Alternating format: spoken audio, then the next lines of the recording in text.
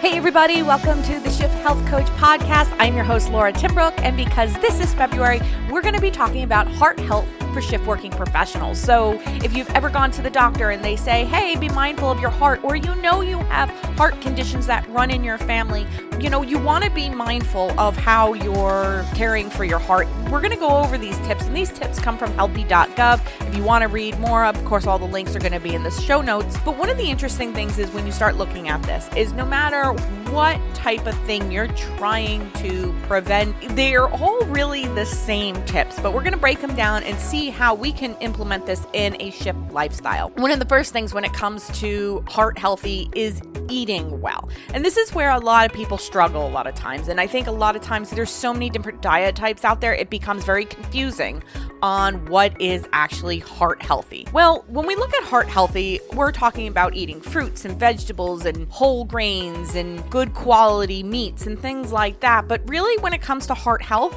we really want to kind of look at fiber. Fiber is what helps lower our cholesterol. It keeps us going. And fiber also gives us energy because fiber is in the form of a carbohydrate. And it's really important too because it helps moderate our blood sugar. Now, when we're talking about how many grams of fiber, well, we're looking between 25 and 35 grams of fiber, depending on male or woman and things like that. But if you stay around that number, you're doing pretty good. Now, the hard thing is so many of us are carb phobic that we're afraid of carbohydrates, and yet carbohydrates is where fiber comes from. So we really, I tell a lot of people that get into the realm of counting macros or counting carbohydrates or things like that. If you're worried about things, just focus on eating more fruits and vegetables. It really becomes pretty easy when you're trying to reach your fiber when you're eating more fruits and vegetables. Personally, I like to see plates, half of that plate should be vegetables. When we start including more fruits and vegetables, it's easier to get the fiber in. So let's just talk about a few foods that are really high in fiber.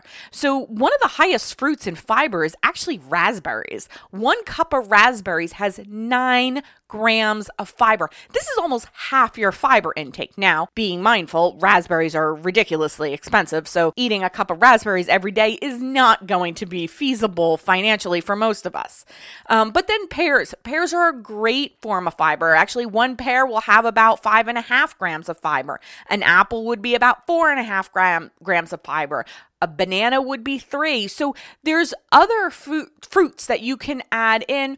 And when we talk about fruits, we really want about 2 pieces of fruit a day, depending on who you are and things like that. But that's just a general overview.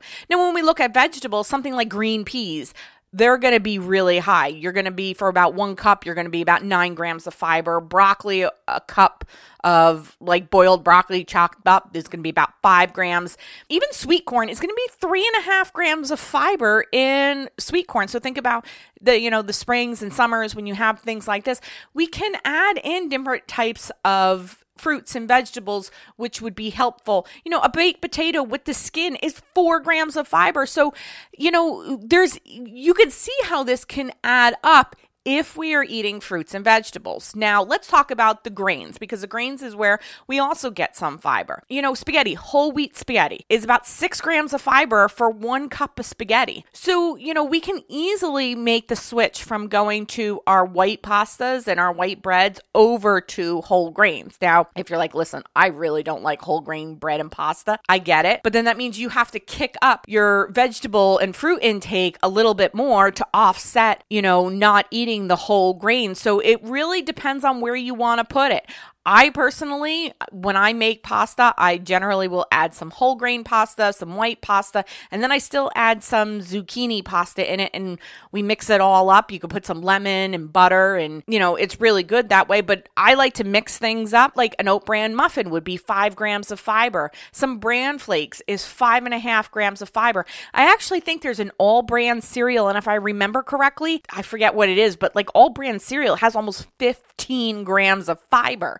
So if getting that fiber in is difficult, maybe look at adding something like an all brand cereal. And you can even put it on, like, if you're making like a salad or something, you could top it and it's like this little crunchy topping. It's funny because the all brand cereal almost kind of looks like rabbit food, but you could sprinkle it on anything and it actually kind of has like a nutty sweet taste. Some of the highest foods though, when it comes to fiber, are going to be our beans. Lentils will have about 15 grams of fiber. Split peas are going to be about 16 grams of fiber. So think about split pea soup and lentil soup. These are great options to really add in your fiber. Now, let's talk about how do we get this in when we work rotating shifts or a night shift.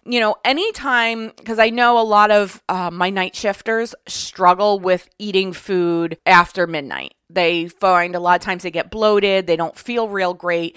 And a lot of times that's just because our circadian rhythm, especially when you're a rotating shift worker, our circadian rhythms are so thrown off that overnight we're not supposed to be digesting. We're supposed to be sleeping and healing. So when we throw down meals, it becomes harder to digest. So what I'll tell people is if you can get 2 meals in before you go to work and make them 2 fairly large meals, then by the time you get home, if you're still hungry, you can eat something small, like maybe a yogurt. That way you can go to sleep and it's not going to affect your sleep. Some people can do a soup at midnight and be fine because it's easily digested. I wouldn't try doing a salad at midnight or 1 a.m. because salads are notoriously hard to digest. So putting something down your system that's harder to digest, you're probably going to get bloated and not feel good over the overnight shift. So something simple. I really like soups when it comes to that, or maybe like a veggie stir fry. I usually generally tell people if you are feeling that bloated feeling and when you're eating after midnight, I'll generally tell them pull back, try pulling back on the animal proteins, do it more plant-based sources, and that generally helps. But I do know so many people that really, for them eating even sometimes after 9 p.m. is difficult. So it really depends on you and your shift and what works best for you. But I do know a lot of people that have found intermittent fasting when they work night shifts has been really helpful in helping with their digestive system and bloating. But keep in mind, we want to focus on fiber because that's going to keep us heart healthy. So that's tip number 1. Let's talk about tip number 2. Tip number 2 is going to be active. Now, I know a lot of times it's difficult because you're on your feet all day, you're tired, but what we want to do is find some way of being active. And it doesn't mean having to hit the gym, maybe playing basketball with your kids, going for a hike with your spouse or your friend, different things like that keep you active, but don't strain you more depending on your shift. So it really kind of depends, but we really want to get that exercise in. It's really important. It's one of the reasons why I like smartwatches, because we can really see how much we're moving. I like to talk about movement over exercising because I think a lot of times we lack just general movement. So really having an understanding of your base of movement can help you determine how you're moving. And then of course, when we talk about exercising, we want to talk about exercising our heart and having our heart rate up and down. And, one of the biggest things, there is a book called Beyond Training. And one of the reasons why they were finding that so many ultra marathoners were having heart attacks is because they realized they were always training at the same high intensity. So we really want to make sure that when we do have an exercise routine, that we are, making sure we're getting a full range of intensities with our heart, that it's just not always at a high intensity or always at a low intensity. We want to be exercising our entire heart. The next tip would be stay at a healthy weight. Now, I know this is kind of, it's hard to determine what a healthy weight is a lot of times. Our BMI charts are wrong.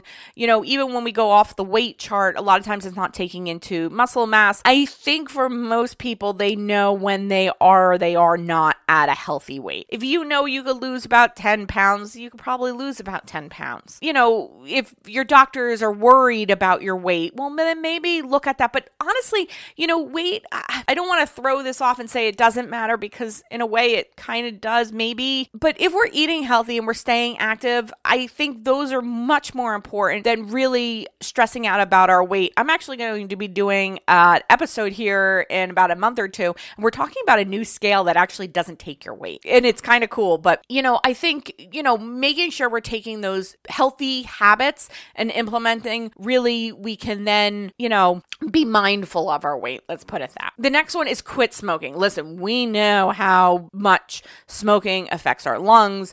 It affects our overall health. I don't think anybody listening to this podcast thinks smoking is healthy. It's kind of a risky behavior. I do know people that smoke and it's kind of a stress reliever for them. And I think, we really kind of have to find other ways of relieving stress. But, be mindful. If you have a family history of lung cancer or heart disease, I would really look at smoking, and see how we can change that behavior and start to quit smoking. And the next one is controlling your blood pressure and cholesterol. Well, here's the simple thing. If you do the first 2 tips, which is eat healthy and get active, you are naturally going to control your blood pressure and your cholesterol. So, this tip kind of doesn't even matter too much if you're already living a healthy lifestyle. Now, women, I will tell you, your cholesterol is directly tied to your hormones. So if your hormones aren't balanced, your cholesterol is generally going to be a little higher. So, keep that in mind. When we look at cholesterol, if you feel like you're on a healthy diet and you're eating healthy, maybe going to see your doctor, getting some blood work done. I know Lynn Janae on the Metabolism Plan talks about cholesterol and hormones heavily. And we've had Jackie, one of the head coaches over there, on the podcast many times. So that's something to look into if you're still struggling with your cholesterol and yet you're, keeping active, you're eating healthy. That's another place to look.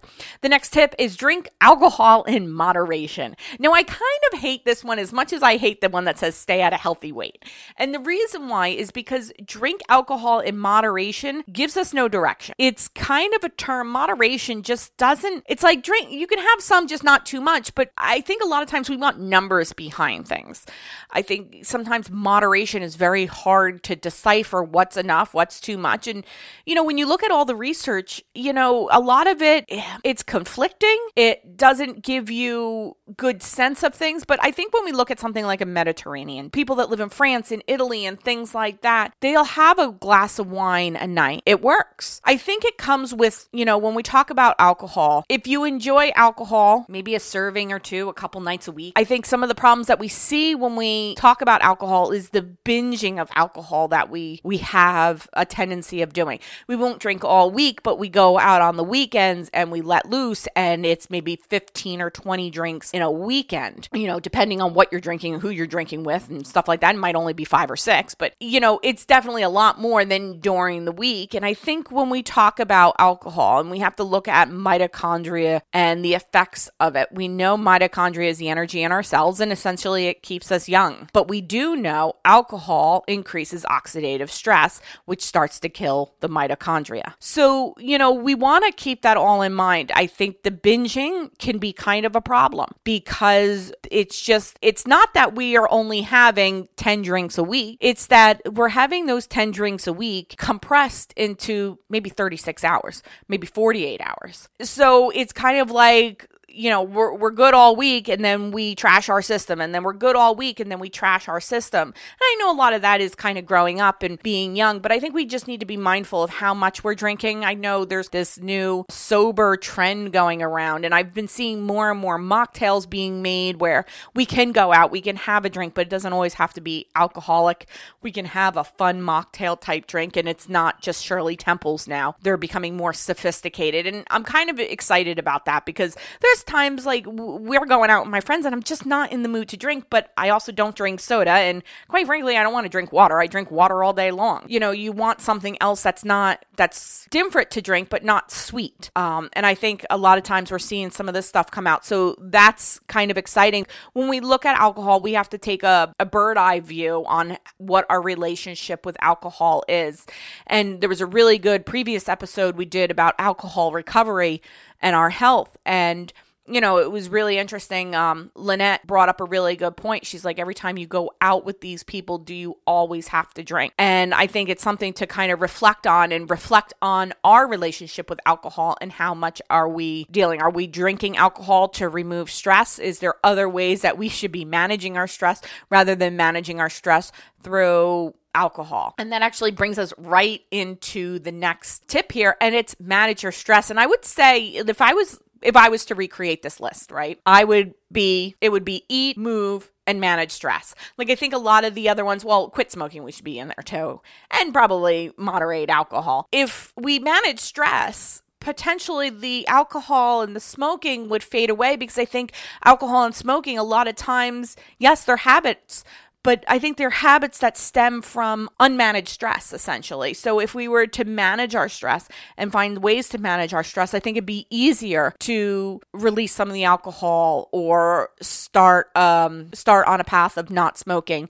and things like that. So let's talk a little bit about managing stress. And I know this is something I spend a lot of time with my shift working professionals on, with talking about stress management, because, when you're in a lifestyle that's constantly changing, your day one week versus another week might look completely different, even from where you sleep, where you maybe might be for that week, depending if you're having to move sites. It becomes very difficult and it becomes very stressful, and trying to add in another healthy habit is very difficult. So that's why when we talk a lot about stress management, we talk about things we are already doing. And one of the biggest things is when we're managing stress is no matter what activity you have chosen, it's to set that intention that that activity is going to help you manage your stress.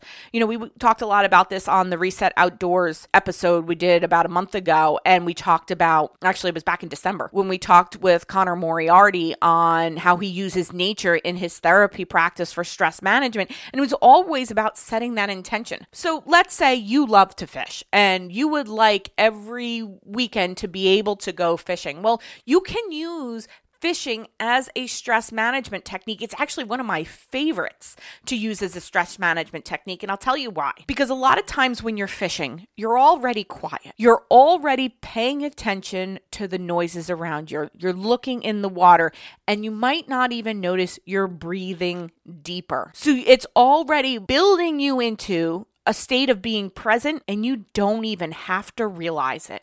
So if you were to say every day, every weekend, or whenever you can, I am going to go fishing. I'm going to use this as my stress management practice. And you're going to set that intention that that's what that's going to be. And then you're just going to go fishing. You're not going to think about it beyond that, because that's the beauty of fishing. You could do the same thing with going for a motorcycle ride, or cruising a classic car, or going hiking or kayaking, or even skiing. It could be all of that if that's what you set that intention. So it's not about having to make time to do something else. It's about already taking the time you do to do something you love, and just setting the intention around that this is what this is going to be. My stress management technique is going to be fishing, because now you have a stress management technique. And that's the important part of all of this, is setting that intention and doing something you already love. If you like playing soccer with your kids or basketball with your kids, set that as, you can even set it as your stress management and your active exercise. And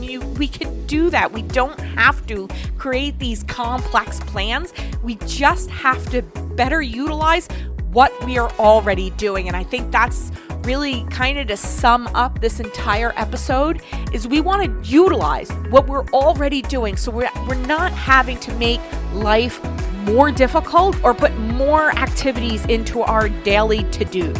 So I hope you guys all enjoyed this episode. I hope you stay heart healthy, and I'll talk to you all next week.